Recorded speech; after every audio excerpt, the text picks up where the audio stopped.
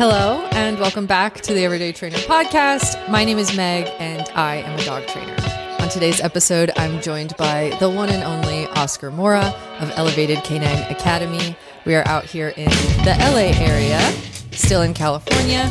We're going to talk all about his new facility, working dog stuff, and so much more.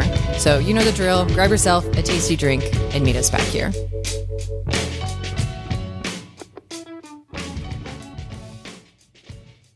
Oscar. How's it going? Welcome. Thank you for having me. Thank you for having me and hanging out in your new facility. Thanks for coming out. How was that drive? Honestly, not bad. I like driving. I'm a bit of a crazy person when it comes to that. You're going to continue driving for a little bit, right? Yeah. I'm going to go back up north and hit all of the like Oregon and Wyoming and those sorts of states. That's pretty cool. Yeah. We did that with my family not long ago. We went to Utah and in the van with the kids, and it was pretty fun. How many kids do you have? 2 kids. Nice. Yeah. How old are they? My son Noah just turned 8, and my daughter's going to turn 11, Allison. You're like a real adult, like a dad, a full-blown dad. Husband, dad, yep, everything. And you run a business. Yeah.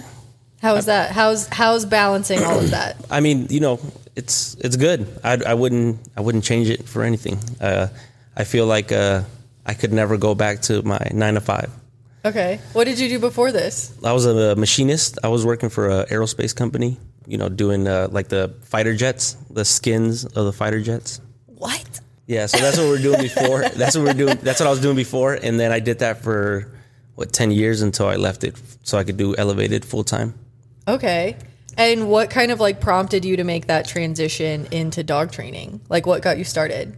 I mean, I think it all started from when I was a kid, and like my dad was always working and he didn't really get to experience much with me, like go to my games or anything like that. And I think that was always in the back of my head of like, oh man, I wish I could do something where I could be a little more present, Yeah. And so when I was working that job, I mean, literally I was making decent money, but not enough to live in LA and be able to experience a whole bunch of stuff with my kids. So luckily I found this passion for dog training and it took off. Thank God I was able to leave that job, and now I could just take my kids to school, pick them up whenever I can. What was your like entry into the dog world? So I got into, I was going to get a Cane Corso, and it was a big scary looking dog. And I was like, oh shoot, I think I'm going to need some training on this thing. So I started like watching Cesar Millan and all that. And that was like the beginning of it. Okay. And then I got my Corso, and yeah, I was driving by and I saw the field where these people were doing dog training, and I dropped in, and the rest is history. I mean, it took off from there. What like sport did you do at first? Schutzen. Yeah. So I started with this old German guy. His name's Peter Behrmeister, which he has now, he passed away a couple years ago, and I have his field now in Carson. Okay. So yeah, I mean, he's the one that got me started. And Schutzen is kind of like, I don't know, I feel a little bit old school. What was your experience with that? Because I talked to some people and they're like, I hated it at first because it was just very like, I don't know, regimented, and it's definitely regimented. It's definitely a sport that requires a lot of, they really look at the small details of, there's certain sports where your dog could be a little more loose and you could still get full points. And in Schutzen, not only do they look at like how precise the position is, but the attitude of the dog. Like if the dog's ears tuck back a little bit, they're like, oh, there's some pressure there, so you're going to get minus points. And so it's definitely one of those sports. But personally, I feel like it made me a better trainer. Wait, so you did this with your Cane Corso? No. So I with my Malinois. Okay. Yeah, but with my Cane Corso, I started there, but then I moved from Carson, where that field was at, to where I'm at now, which was about an hour drive, but in LA, like an hour could turn into like 2 hours. Yeah. So I got into ring sport. Okay. So my first Corso that I titled was in Mondio Ring. I don't know that much about Mondio Ring. I could try to explain. Yes, please. Yeah. So Mondio Ring is a sport that is recognized by FCI. There's like a world championship, and that one, unlike Schutzen IGP, where they separate obedience, protection, and tracking, there it's all together. So you'll do your obedience, and from your obedience, you'll go right into your protection. And it's with a full suit. When we do bite work, it's all full suit, not with the sleeve. Right. And Shutten. Yeah. It's just sleeve. Yeah, correct. That's right. So it's like a dance. Like so Schutzen is very much like a dance, unlike ring sports and stuff. Okay. Interesting. Yeah. I'm learning all the dog sport things. So you got into it just as kind of like a hobby at first. And what was that transition like when you were like, I want to do this? Did you learn from anybody? What kind of got you in pet dog training? So, I mean, dealing with sport dogs where there's rules you have to go by and, high drive dogs most of the time, I felt like the pet dog stuff was pretty easy, but then because there's also issues you run into with sport dogs that you have to deal with, like, overexcitement and all that stuff, which is this pretty similar stuff to what we deal with in the pet dogs. And so, I mean, I just personally just like working with dogs and working with people. And that's really where it all started for me. And, once I saw that I could make a living doing this, like. Did you have like a first client, somebody who was like, please help me train my dog? And then that's kind of what you got into it. It's usually like people within the club and all that will have friends and they'll let them know about you. And I started doing it for free and just, trying to, after work, I'll go and, train a couple dogs. And that's how I got my experience. And then I went to, there was a guy in Vegas who kind of was like, hey man, you could probably do something with your skill. And he's like, why don't you come out and see how I do things? And I went out there for 2 weeks and I saw how he was running his business. And I was like, I think I could do this, And so yeah. And then at some point my wife was like, hey, it looks like we might be all right if you just do it full time. And yeah, I was like, say less. Let me quit my job, please. When she gave me that green light, I was like, the next day I went to work and I was like, hey, peace out. I'm out. Nice. So yeah, but yeah, it's cool. I mean, again, there's big differences with sport dogs and pet dogs, but it all has to do with. I think they're kind of like opposite, like I don't know. I started off very much in pet dog world and my business was kind of structured around like owners because I started off as a dog walker. So I was in people's houses every single day and you get super close to those people and you see everything that you do. So I was like, of course, all these dogs are crazy. Like, this is what these people are doing, So then when I started like educating them about like, hey, when you come home and you go, like, you're just creating this like overly excited dog. So then when you walk out the door with your dog like loses their mind and they're like, oh my gosh, right? But then in the sport dog world, you're kind of doing the opposite of the things that you would do with like pet dogs. And that's one thing that like I really struggled with in the beginning when I got my Mal is like, I'm very good at like mellowing dogs out and like chilling them out. And like everybody who works my Mal, they're like, she's so polite. That's good. She's so polite. And I'm like, yeah, but she's not like, she doesn't have that like. That craziness to her. Yeah, that craziness to her. Because I like, that's tough for me. So when I, did like obedience sessions in front of people, they're like, you're so boring. And I'm like, oh God. Yeah. I mean, definitely you have to, bring a little bit more excitement when it comes to sport dogs. But you also have to teach them the skills of like, you have to be, high drive. You need both. But then you need to like settle. Yeah. And I think that was, that's a big piece that a lot of sport dog trainers are missing. Yeah. Like they could have an amazing dog in the field and then you see the dog outside of the field and you're like, holy crap. Yeah. Well, and two, sometimes their lives are just like so different than the average pet dog in that they're just kind of like in a crate if they're not being worked. So I think that's a culture. That's like a culture that, I don't know. I see a lot of sport and I've been there. I've done it. And it's something that I've, tried to change. Like where I don't just take out my dogs just to work them and then put them back in the kennel or crate. I'm trying to like involve them. And I think it comes down to because we enjoy dog training so much that we'd rather get more dogs so we could keep training all of them instead of like enjoying the dog for what it is. So when I got my first Corso, she went with me everywhere. I mean, I had her everywhere with me. And then I ended up getting more dogs. And then all of a sudden you don't have the time to give to all these dogs. So, yeah, I think that's a culture thing when it comes to like sport dog culture. Yeah, where they get a bunch of dogs and then they don't have the time for them. Yeah, And how many personal dogs do you have?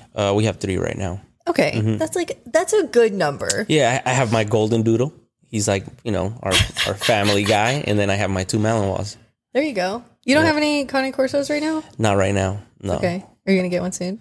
I'm probably going to wait a little bit. I lost my Corso about a month ago. And so I'm just going to chill out for a little bit. Eventually I'll get one, but I'm going to chill out for a little bit. Yeah, I feel that. So you kind of integrate your like Mals into the pet dog life. Yeah. So like right now, especially now, my older guy, he's going to be 9. So, I take him with me wherever I go. And then my young one, I'm trying to do the same thing. Just try to get him out as much as I can. That's good. Like not a lot of people do that with their dogs, especially dog trainers. And then I struggle because like my young dog, I feel like he doesn't have that like fire in him that I want to see. Yeah. But then I'm like, yeah, but you're also doing a lot more with him that you would probably not normally be doing. Yeah. It's like taking him out and stuff. Yeah, like I normally I would just get him out to work him like 3 or 4 times a day, and the dogs become addicted to that, and they become a little crazy, and that's what I'm used to, and I'm trying to change that a little bit. So as I'm getting older, I'm realizing that sport dog stuff is cool, but I just need to enjoy the dog just for who he is, and that's it. Yeah, that was one thing. I took my Mal to like bite work, and I am the only one that can work her because she is not around men ever, growing up. And so she's like scared of the decoys. So I have to like work her, and then I like pass it off to, the decoy, and then he can work her a little bit, and then she'll kind of be like, oh God, where are you? And then I have to like come back and work her again. But he was like, does she have a lot of outlets outside of this? And I was like, yeah. She does everything. Yeah, she's very much a pet dog. I take her everywhere. Like she goes hiking, she plays with my other dogs, and he's like, if you really want to do this, you have to stop doing that. Like her life has to be a little bit boring until we kind of build her up. And I'm like, I get it because like at my house there's like 20 dogs sometimes, and if I have like a big group of dogs that get along, like I'll let all the dogs out, and she's like playing with other dogs all day. So when I take her to bite work, and she's like, there's this big scary guy that's like trying to yell at me, and like and I think you got to also think about it, like, is sport going to be like your main thing? No, definitely personally not. I feel like not every, even if it's a Malinois, not every dog is meant to do a sport. I mean, that's just what it is. So I would say if you enjoy the sport and you fall in love with it, then I would get a dog for that. I'm not a sport girly. Yeah, and if you're not, then it's like she's honestly like perfect for me because she's like just enough of a Malinois that I can like do things with her. Right. But like just for funsies. Yeah. Like, does she enjoy like dog diving and stuff like that? Yeah. Yeah. Like, so you mean you could, as long as you have fun with her and she's having a good time, I think that's what matters. I think that sometimes people force their dogs into bite work, and it's like the dog is afraid of this dude, and you're like putting them in front, Yeah, so. But it's honestly like, I know that she's never going to be like this killer or anything, but it's good for her. Like putting her in uncomfortable situations, like I need her to toughen up just like a little bit. Okay. You disagree? I think pressure is always good. So in order to grow, I think a little bit of pressure is good. I mean, is she really gonna? I mean, what's the end goal for that? It's really more so for me to learn all of the things. Okay. All right. Because like I can't show up to club with a golden retriever and do bitey things. Right. I mean, if you enjoy it and everything, that's cool. But I think it becomes a problem when just the dog just hates being there. And, she's fine. Like she's just a little weird when she's trying to do bite work. Yeah, I know what you're saying. Yeah. Like she's fine. People have worked her before, and she like, it's not like I'm like traumatizing her or anything. Yeah, okay, cool. She's just a big baby. Yeah, then it's all good. It's literally like a golden retriever in a Malinois body. She's like, you can yell, but just don't yell too loud. Yeah. That's cool. Exactly. Yeah, and she gets some of her anxieties out that she might have and stuff, letting it out on the grip. So it's all good. Yeah. She enjoys it. She does. She's just a little uncomfy at first. Yeah. I know how it is. I'm like, I get it. Like he's scary. He's got like the face tattoos and, like I get it. Oh man. So you got your start in kind of the sport world and then transitioned over into pet dog training. And that's predominantly what your business is now, correct? Correct. Yeah. Okay. You've had your business for 7 years. Mm-hmm. What's one big takeaway that you've seen over the years that you wish more owners knew? Like one main piece of advice of like, I wish more owners either, like knew this before getting a dog or knew this when they were struggling with behavioral issues, that sort of thing. Oh, you're talking about like the dog owners, not like the... Yeah. Okay. Like a little PSA to dog owners out there as like I mean, an experienced dog trainer.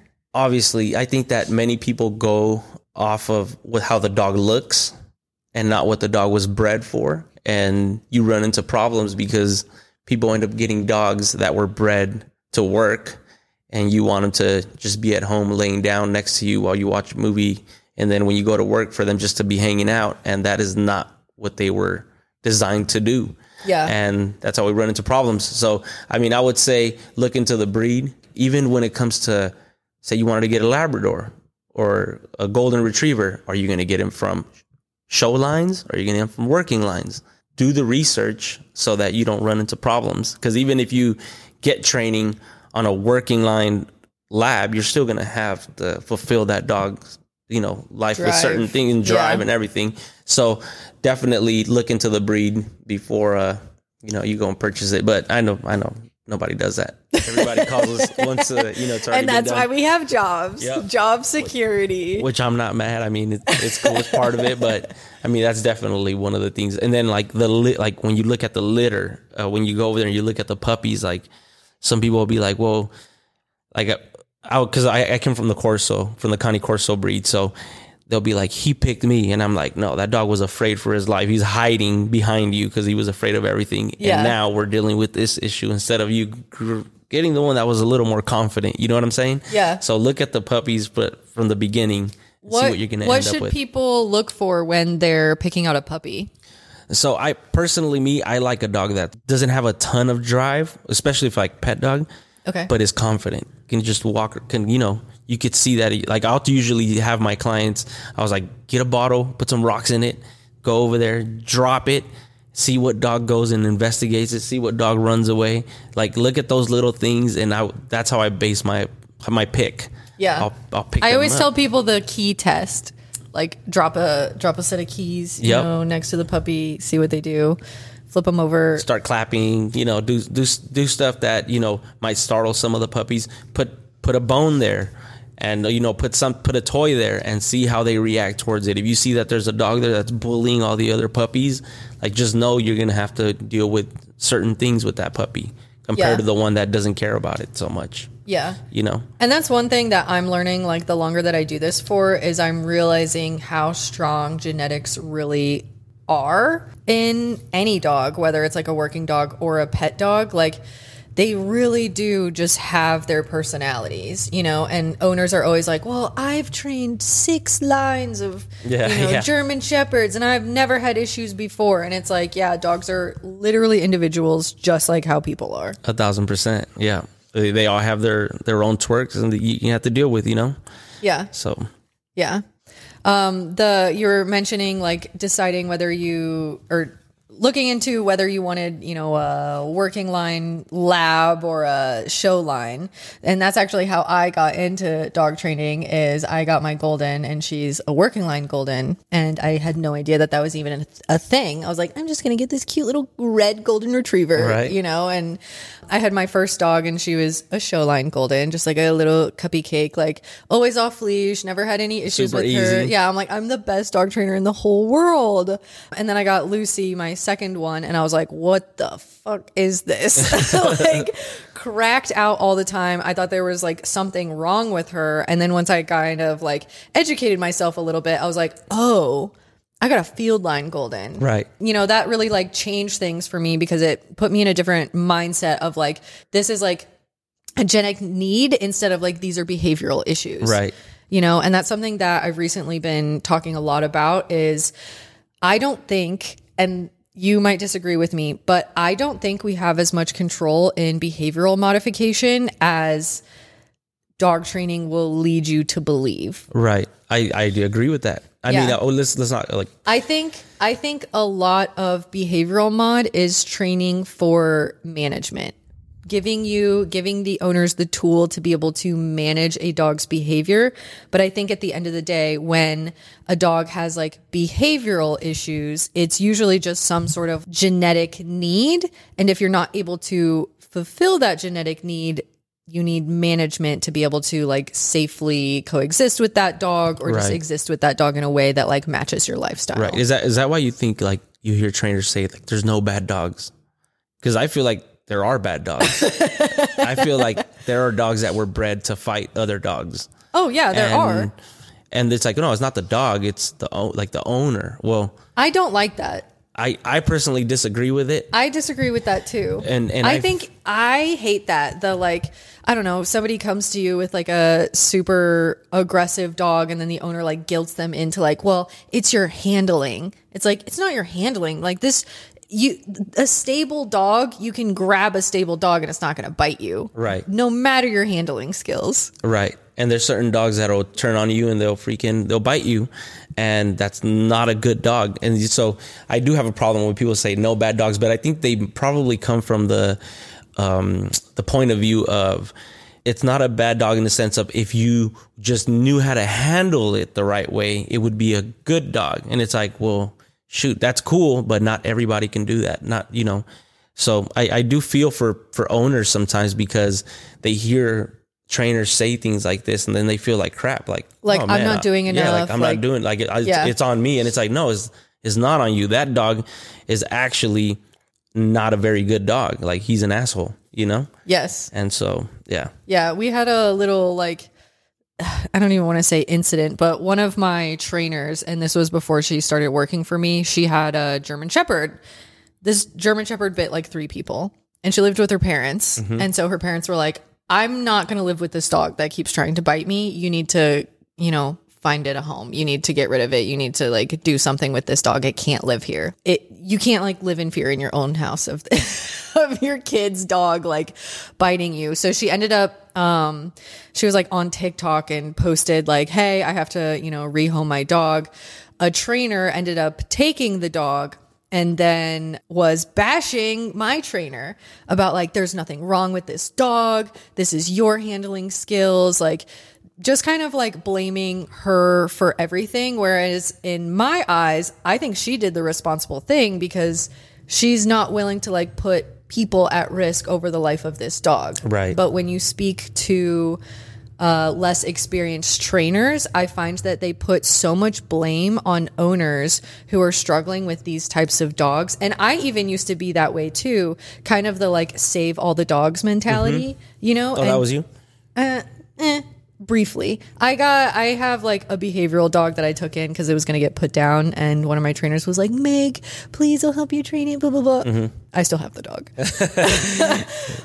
But like, she's a high risk dog. Right. And at first when I got the dog, I was like, oh, this is the owner's fault, like blah, blah, blah, blah, blah. It's not the owner's fault. Right. They didn't know what they were doing. Nobody knows what to do with like this type of dog. So she got a lot of bites. She got a lot of experience biting people. And by the time that I got her, she was like, oh, I'm really good at this. Like when I don't want to do something, like I'm going to fucking bite you. Right. And so for a while, I was kind of like blaming the owners of like, this is their fault, like they were just going to, give up on this dog and put this dog down. And then I became more experienced and I had this dog and I was like, it's not the owner's fault. Like genetically, this dog is not a safe dog. Right. And it's not fair to like put that blame on the owners, especially like me as a dog trainer who's like pretty skilled in handling like different types of dogs. Like the average owner is not going to know what to do. And at the end of the day, if you have a genetically stable dog, that's never going to be an issue. Right. I think the larger issue is like there's so many unstable dogs out there. And this kind of like save all the dogs mentality is like putting these dogs in people's homes that they like. Yeah, it's definitely a problem. Yeah, it's definitely a problem. And I mean, it could be one bad experience with the dog and he reacted or she reacted a certain way. And that could literally be it. And then from there on, you have like an issue. I had a client not long ago, maybe 3 weeks ago. Well, she met up with one of my trainers And she was like, I just want to, so she went to like 4 different trainers, and she came and she wants to be able to hand the leash off to somebody and the dog not react, and I'm like, all right, well, let me see how you interact with the dog. She literally had the dog laying next to us. It was 3 of us. The dog didn't care about us. And I'm like, so what's the issue? She's like, well, that when I hand him over to somebody, he reacts. So I'm like, all right. So I play with him a little bit. I eventually grab the leash. I don't correct him. I don't do anything. And the dog doesn't react. Right. And I'm like, so what triggers it? She's like, oh, usually if they try to like correct him. I'm like, are they correcting him on a prong? Yes.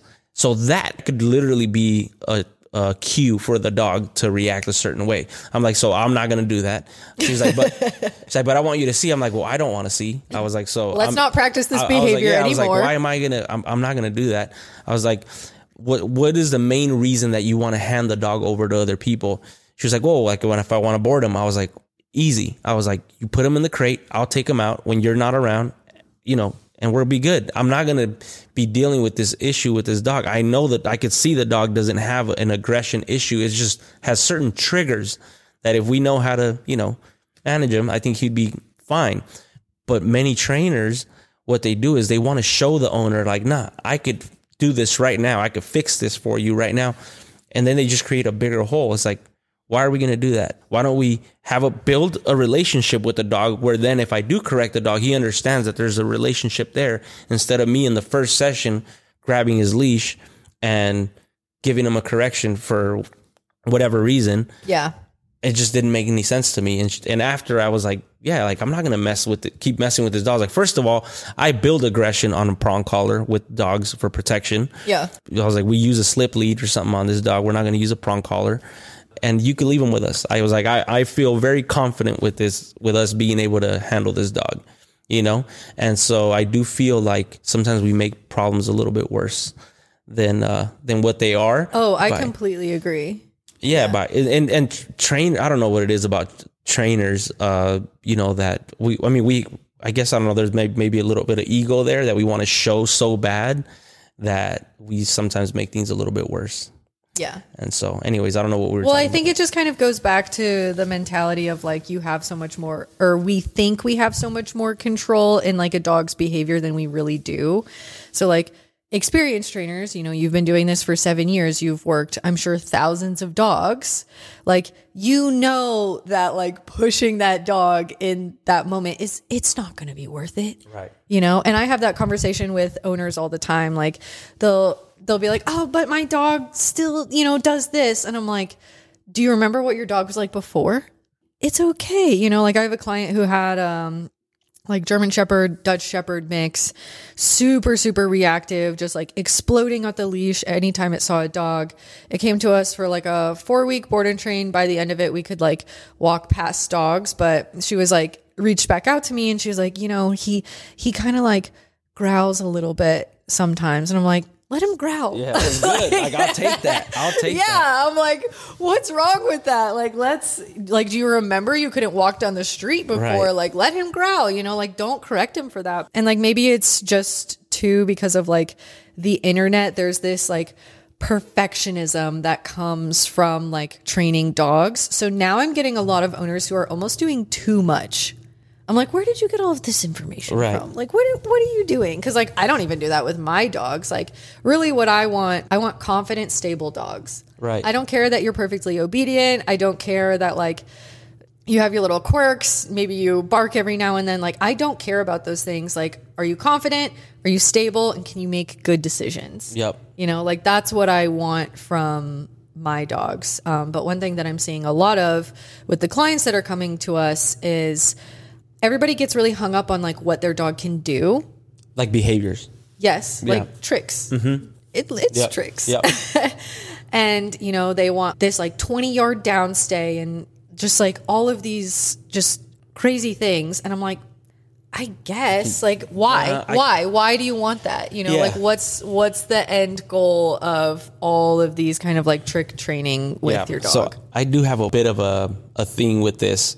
Because, now that I have, fair amount of, I have, at least 10 trainers. Mm-hmm. And when I see the dog, I go, okay, like, you're in a training session. There's certain cues that you give the dog where he understands he's in a training session, but you're not going to be able to move this the way this looks right now to this owner, because that's not how they operate. Yes. How do they operate? Yes. How do they manage dog? How are they going to be dealing with this dog? Right. So I'm like, what good is it if my dog, if I call him to heel, he comes to heel. If I tell him to down, he does a fast down. He does all this stuff. If I can't even walk him past another dog, because that is the stem, like the problem. Because like mentally he's not there. So he's not going to be able to do all this cool stuff that you taught over here if he can't even get past that. And so to me, I'm like, forget the session. I'm like, how, like, set up your playtime with when he's with other dogs into do 3 recalls and he gets paid, where you make him a believer that he is going to get paid every time he comes. Yeah. But not in a session where you put him on a down, you go 5 away. 5-minute training session. Yeah. Boom, boom, boom. We do all the things and then you go back away. That's not going to work. Like it's not going to translate. It might get a little better than what the dog was before, but it's definitely not going to translate into how the owner is going to be dealing with the dog, because first of all, they don't have the body movements that you have as a trainer already. They don't have that. So we have to figure out, and I tell them all the time, like, how do they interact with the dog? A 70-year-old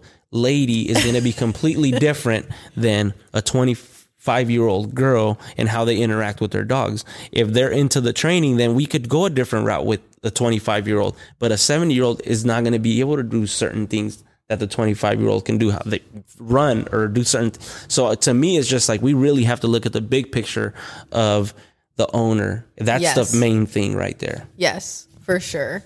And I get a lot of dogs that have been to training programs that are like that, and the dogs know all the things. They're very good at being told what to do, but like, how do they function when they're not in command? That's a big thing. So a few of my trainers have, worked at other facilities. They've worked with other trainers before. And when they come to me, they're all like this. They're like, what are we doing? And I'm like, you need to do nothing. Like we have to teach these dogs how to do nothing, because like they've never been taught this. And the dogs are the same way. They're like, what are we doing? They're just like waiting for their command. And my trainers are the same way. So I have to like mold them into like, honestly, sometimes doing less is more, especially with the dogs that we're getting, because owners are really good at teaching all the things. They're teaching like the skills. They're like, my dog knows sit and down and stay and blah, blah, blah. But like, is your dog stable enough to just like hang out and lay with you at a restaurant? Right. No, they're not, because you're constantly like feeding them like, yes, yes, yes. Yep. Like, what happens when you're not doing that? Over adrenalizing the dogs.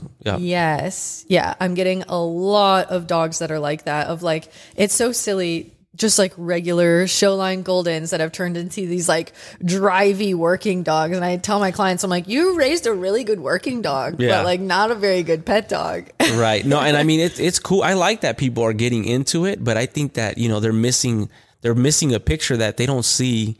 Like, cause there's a lot of videos now of dog trainers on TikTok and all that. And literally you could watch one video and from there, you're going to get 30 other videos, because the algorithm is just going to hit you with them. Yeah. It looks cool on video. But it's like 2 minutes, but you also have to teach the dog the off switch. 1,000%. Which is the most important. It's not fun to watch on the internet. The best training that I've seen is literally the most boring training. But for me, it was like, that was it. Like, literally, how do you even deliver a piece of food? Because some people will be like, yeah, I'm going to pay the dog for being calm, but you're going to pay him with a yes. And you're going to just like, it's like, no, even the way you say that, you're already, oh my gosh. Yes. Putting the dog in the wrong state of mind. So even if you said yes, how are you going to deliver the piece of food?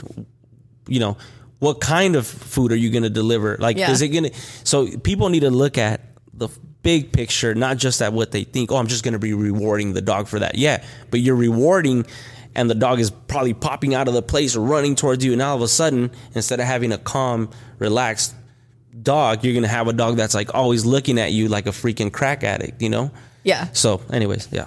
Yeah. That's one thing that I am really trying to like emphasize with my trainers is it's so silly. Like, they all train the same way, like before they started working with me. And I'm like, where are you all learning all of this? Like yes. And I'm like, this is not like, this does not transfer to owners. And I feel like my like background has been so owner focused because I started off as like a dog walker and like being in people's homes. So like I know what owners keep up with, right? You know, and they're not going to be like, yes, like your dog is literally not gonna work. Never going to hear that sound outside of this training session with you. So don't make it. And I tell my trainers, like, stop talking. Yeah. Just stop talking. Like you literally don't have to talk to the dog. And I don't a lot of time. Like I'm very quiet when I'm training dogs, and the dogs that I get are very like reactive, neurotic, you know, so I do want to meet them with like that calm energy that's going to kind of like slow them down. You know, I'm not building up these like super drivey dogs. Right. So it's a little bit different.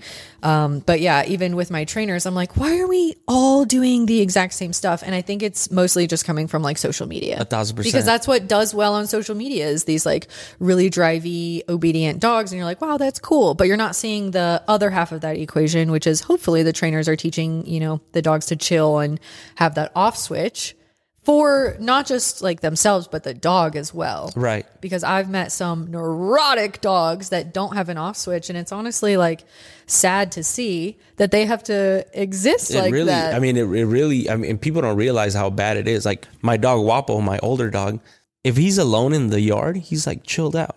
Yeah. And as soon as I walk out, he'll like grab his freaking jolly ball and like just like smash it and like bring it to me and like want to play. And I'm just like, bro, I just want to hang out with you.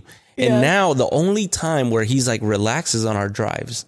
In our drives, he's cool because he has never experienced any play there. Yeah. You know, he has never experienced any, you know, any high drive in the vehicle. So there he'll relax.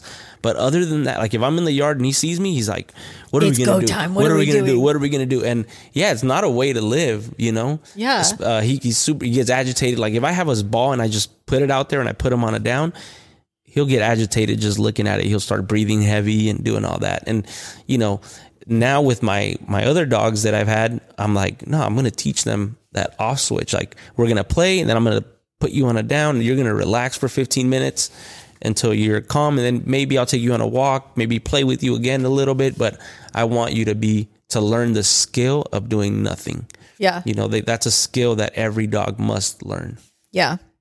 I'm also, I'm kind of like one of the hated dog trainers on TikTok because I talk about like correcting dogs. Right. But the reason that I do talk about correcting dogs is because I feel like that's another part of the equation that a lot of owners are missing out on is being able to tell their dogs no in a meaningful way. So, you know, let's say I have a reactive dog and I ask the owner, what are you doing when your dog is being reactive? Like, what do you say? What do you do? Do you move? Do you ask them to sit? Like, what do you do? Well, we tell them no. Okay. Well, how does your dog know what that word means? Right. Yep. I don't know. Yep. So how do you kind of communicate that part to your owners? You know, because I think on social media, it's a lot about like what we can teach our dogs and, you know, getting them working for food or toys or whatever. But a large part of dog training is being able to tell your dogs no and, you know, communicate like, I want you to do this, but I also don't want you to do this. Right. So I do. So I'll go back to one of my trainers. Recently, I was in Mexico and I received a bad review and I was like, all right, now when I get them, I'm like, this is an opportunity to fix something. Yeah. Whatever we did wrong, we're going to do it, make it right. Yeah. So when I get back, I contact the owner and I go, hey, can I go check out the dog? I was like, you could leave your review there. I don't care. I'm not telling you, you know, I just want to make sure that I do my part into trying to fix this. So she goes, yeah, for sure. Come out. She's like, I'm really glad to hear from you. So yeah, come out. I go over there and I check out the dog. The dog is just like all over the place. And the first thing I do is I go, no. And I reach down and I correct the dog a little bit. And after that, the dog did everything. Like the trainer actually did a very good job at training the dog. He did not do a good job at translating it over to the owner. Yeah. Now, when I told her, I said, all right. So then we were working. I'm like, correct the dog. And I could tell that her correction and her no marker didn't mean anything to the dog. So I said, okay, cool. I need to figure this out. I was like, And then I forgot what we were doing, that I noticed that she kind of walked into the dog a little bit, and he took that as pressure. She didn't even touch him, but she walked towards him a little bit, and he was like, oh, shoot. I was like, that is your correction. Forget the leash pop. Forget everything. That is your correction. Did you see that? She was like, no. I was like, what you did, you gave him a little bit of spatial pressure. And after that, he was good. I was like, so let's do that. So I was like, we're going to work on a couple behaviors, and that's how you're going to correct the dog, because the leash he took it as like, it was fun. Yeah. Not when I did it, but when she did it. Yeah. So as trainers, or as owners even, you got to figure out what type of correction is going to work for you. Now, when we say correction, or, people always think that, or punishment, people see it as, oh, they're going to hurt the dog. No, literally it could be you sprain the dog, or you literally just taking a step into the dog. Taking a step into the dog, not moving forward. That is a correction for the dog.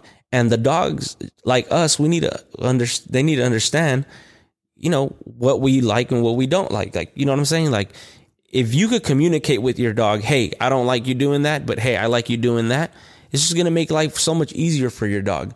Instead of us trying to teach, oh, I don't want my dog to do that, so I'm going to teach these other behaviors over here. Yeah, and behaviors. It's like, why? When it could just be so easy to let your dog know, like, that is not cool. And if you have a word for it that you have now paired with that, now you can use that to your advantage, I personally feel it's one of the most important things. And so when I drop off, so one of the problems that the trainer did when he dropped off this dog was he had her still using a lot of food instead of him just being a good and a no. That's all I want. Yeah. When the dog does good, you could say good, or you could say nothing. But if the dog is doing bad, I want you to say no and mark it and let the dog know it's not supposed to be doing that. Right. So, yeah, I think to me, it's the most important thing. I kind of use food as just like teaching behaviors, because I have found that, I don't know, owners get really concerned about correcting their dogs incorrectly, or like, dialing too high on the e-collar or things like that. I find that people don't really mess that up. What people mess up is rewards. And if you have a dog who's just constantly looking to your hands, like, I think that is so much worse than just like not using food. Right. So as like trainers in our program, we use food and we build up like food drive for us to do the training, for us to do those active training, teach the skills, maybe work the dog through, reactivity. But as far as like owners go, I'm not really having owners do too much food stuff unless it's like a puppy. Puppy owners are really the only ones that I'm like, this is our marker word, good. We say the word, and then we reach into our treat pouch, and then we deliver. But I feel like when you, you're giving me the look. No, go ahead. I'll let you finish. But I feel like when you put too much training on the owners, it's just like way too much. We've got like food and marker words and blah, blah, blah, blah, blah. Like it's overwhelming to them. And at the end of the day, like the best training is the training that's sustainable for the owners. Yep. Yeah, I was that guy. I mean, especially because when I was starting, Michael Ellis videos were like coming out, right? Yeah. So I came up in that era, and and I was big time into like, you got to give the marker the right way, and I would talk about other trainers that weren't doing it the right way. How and this dare and they that. not? And you know what? And now that I just feel like people have been training without even realizing it with markers and everything for. Well, you're marking. You just might not know what the marker that you're using is. But dogs are a lot smarter than we think, where they figure things out. You know what I'm saying? So the whole marker system thing, I love it. For me, I use it. But definitely, like when it comes to pet owners, like pre-mac everything. Like if you don't want your dog to run out the door, we put a leash on him. We hold him back. We open the door. He can't come out until you touch him on his side, and he can go out. Yeah. And you stay consistent with that. Or when you come in, you tether him, to something. And you just hang out. You don't say anything. The dog is going to fall into these, patterns right away. If you have this structure, he's going to take over that structure, and you're not going to have any problems. I personally don't think the whole food thing and marker thing is very necessary for a pet dog. I haven't used much with my golden doodle, and I think he's pretty good. You know, and we over adrenalize dogs, like you said. Yeah. When we are using a lot of food. And I think it's more for us. It makes us feel good. Don't you think it's very trendy right now? Like, don't you see that like everybody's kind of training dogs the same way and they're like really hung up on like marker words and stuff? Yeah. I mean, we got things like TikTok, like I said, and, you know, and Instagram and everything that, you know, it looks cool. It looks fun. They're having a good time, which I welcome. Pet dog training is not fun. No, it's laying so down, boring. Yeah, laying down. So you know, I definitely see why people like it. The dogs look like they're having a good time. The owner's having a good time. I welcome it. I think that people that are into that, you know, they have a good relationship with the dog, but I definitely feel that they're missing a piece, which is that boring piece, because nobody's going to watch a TikTok live where the dog is just laying there. You know what I'm saying? They're going to watch it where you're teaching all these different things. So that's just where we're at right now, which I don't know. I welcome it. I'm good. If more clients for us. So exactly, it's all good. Job security. I had one of my friends, Clayton. He was recently on the podcast. Some girl posted. I'm not on Facebook because I can't handle the like dog trainer Facebook community. It's just too much for me. But some girl posted like dog trainers who don't use marker words, like red flag, and he like commented and was like, "This is dumb." Like. This is just like, obviously, you know, you're not very experienced. Right. Like, we're marking behaviors all the time, whether you're using, you know, the marker word good. And yes, like, it's just, what is the cue to the dog? Is it you like smiling at the dog? Is it you, you know, petting the dog? Like, owners are really good at marking and rewarding. Right. They don't need a marker word. And, you know, as you become more experienced in the dog training industry, you realize that, and it just kind of becomes more like owner focused. Right. I think that definitely, I don't know what it is about dog training and dog trainers that, you know, makes people feel a certain way. Like, I'm probably going to get some crap for this, but like, one of my favorite people, you know, especially when I was started, was Cesar Millan. I know people don't like him. I love Cesar Millan. Let me ask you this. How many trainers today? None of us would have jobs if it weren't for Cesar Not just Millan. that, but how many trainers today can walk 65 dogs off leash in downtown LA, and the dogs just follow him? I don't know. I can't name any. I don't know who's doing that. No. I don't think anybody's doing that. No. And so people always talk crap about him, right? Because of some TV show, but it's like, you don't see, like, do you not see how this guy is like interacting with these dogs? Like, so I don't know. But he's not the cool, like, he's not the cool thing to be. You know what I'm saying? Yeah. He doesn't use markers. He doesn't do, it's like, nah, You don't need to. I don't care about that. Like, look at the dogs. Look how he interacts with, like, again, to me, that's what I base it off. Like, I could barely even do 2 dogs. You know what I'm saying? Like, this guy had 65 dogs loose, like off leash in the downtown LA. And so I always get crap from people like, oh, but he has an e-collar on. Oh, but it's like, yeah, but you're working out like in the woods somewhere with no distractions at all. And I'm just like, you know, it's different, you know, different worlds we live in or whatever. But for me, when it comes to like, you know, trainers that, you know, Cesar Millan, I think he's one of the top trainers. And if it wasn't for him, I wouldn't be where I'm at today. Oh, yeah. So that's just, yeah. Anyways, thought I'd throw that in there. No, I mean, I completely agree with you. And he doesn't use markers. He doesn't use markers. He's not, I mean, does he use a lot of food in training? I don't think so. I think like a little bit. I would but probably not really. say he does it here and there, but I mean, I don't know his exact methodology or whatever or system outside of what I've seen, but I don't think he. Do you know who Oregon Tails is? No. Okay. I really like them. And they're kind of in the same camp. They have like a big property and basically they do like day training. They have kind of the same situation of like, you know, 65 dogs, all of them lined up, like walking at heel with them.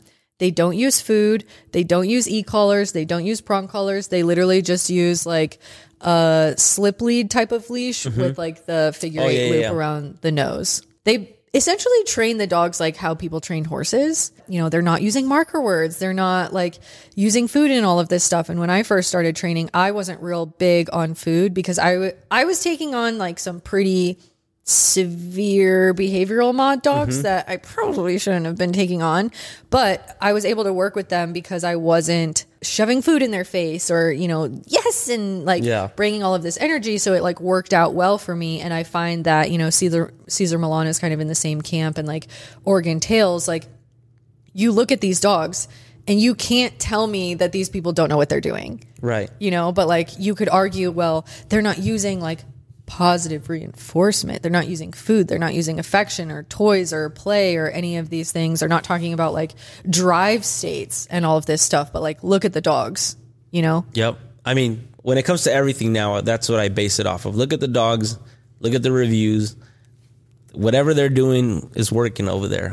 You know what I'm saying? Yeah, because there's like a million ways to train dogs. And again, that's not my style of training, but I definitely am not against being there and learning what they're doing just so I could keep getting better, Yeah. So. Yeah, for sure. So we are in your new facility. Yeah. It's pretty sweet. Thank you. So my wife and I, we were running elevated out of our home, right? And yeah, I can relate. That just became a little too much for us. Yeah. And, especially when I was at work and I had one employee and, dogs would be barking at 4 a.m. while I was on my drive, and it just got bad. And it was always something that we wanted, like we want to have a spot, but I didn't want a spot where we have to hold a bunch of dogs. So this isn't going to be like a boarding place or anything like that, but this is just a place where I could create a culture of people that want to work their dogs. So I'll be doing private classes here and probably some group classes outside, and we'll be hanging out. And then my wife and I started Underdog, which is our brand of dog toys and vests and aprons, and so we'll be running that out of here. So I'm excited. That. You're building a brand. We're trying. That's super cool. And that is like another thing that's just a full-time job. I'm learning because I'm also working on that. Yeah, so how, and then replying to emails and doing all that, like she puts in a lot of work for sure when it comes to the Underdog stuff. So are you both like full-time? Yeah, here? I mean, she's a full-time mom and then she runs Underdog. Oof. So yeah, it's definitely. And then I just I train dogs. I hang out. He says, I train dogs. I put out fires here and there, and that's about it, Yeah. So what's kind of your like goal with this space? You know what? I wish I had a clear, exact view of what I wanted. Yeah. Only thing I could say is that I want to outgrow it. And that's where I'm at right now. I guess we'll figure it out as we go. I love that. Yeah, I'm extremely jealous. I love this space. I'm going to have to go find one in Orlando that's similar to this, but this is super cool. He has like a loft upstairs and then plenty of space to work dogs. This is honestly like it's not huge. Setup. Yeah, it's not huge, but I don't think I would want anything that big. Yeah. So, and I couldn't, I didn't want to spend too much either. So this worked out great. No, it's perfect. So you've had your business for 7 years. You just got the space. You've been running things out of your house up until then, or did you have a space before this? So we have a field. We have a training field in Carson, which is a little further out than I wish it was. So I have to travel there, drive in LA. How far twice is that? a week. It's about an hour away, but without traffic, it's about an hour away. So you know how that goes. But so we have that field there, and all of our trainers go there with their clients, and they do their private lessons there and all that. And you're spoiled to be in California because it's like hot as butt in Florida, and I can't. I know everybody's like, "Oh, when are you going to move out of California?" And I'm like, you know what? I kind of like it. So I mean, we'll see. Maybe at some point, but I kind of like California. I like it too. I'm ready to move out here. Somebody's going to have to drag me back to Florida. And there's dogs for everybody. Yeah. Yeah, it's crazy over here. Yeah. Will knows. Damn, there might be an everyday trainer over here. Yep. All right, Oscar. Well, thank you so much for having me. Oh, thank you in your space. This is so sick. And thanks so much for sitting down and talking with me all about dog training. You got a lot of good things going on. And honestly, I can't wait to appreciate it. See what the future looks like for you. Is there anything you want to add? No, I mean, if you get a chance, make sure you guys check out. We have a podcast as well, Elevated Canine Podcast. Yeah, check that out. Plug all your things. Where can the people find you? Yeah, my Instagram at Oscar Mora Canines, YouTube at Oscar Mora Canines. Oh, you're on YouTube?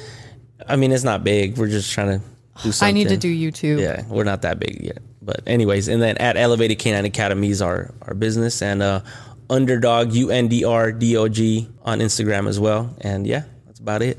Thank you for having me. Go follow him, check him out, and we will see you all next week.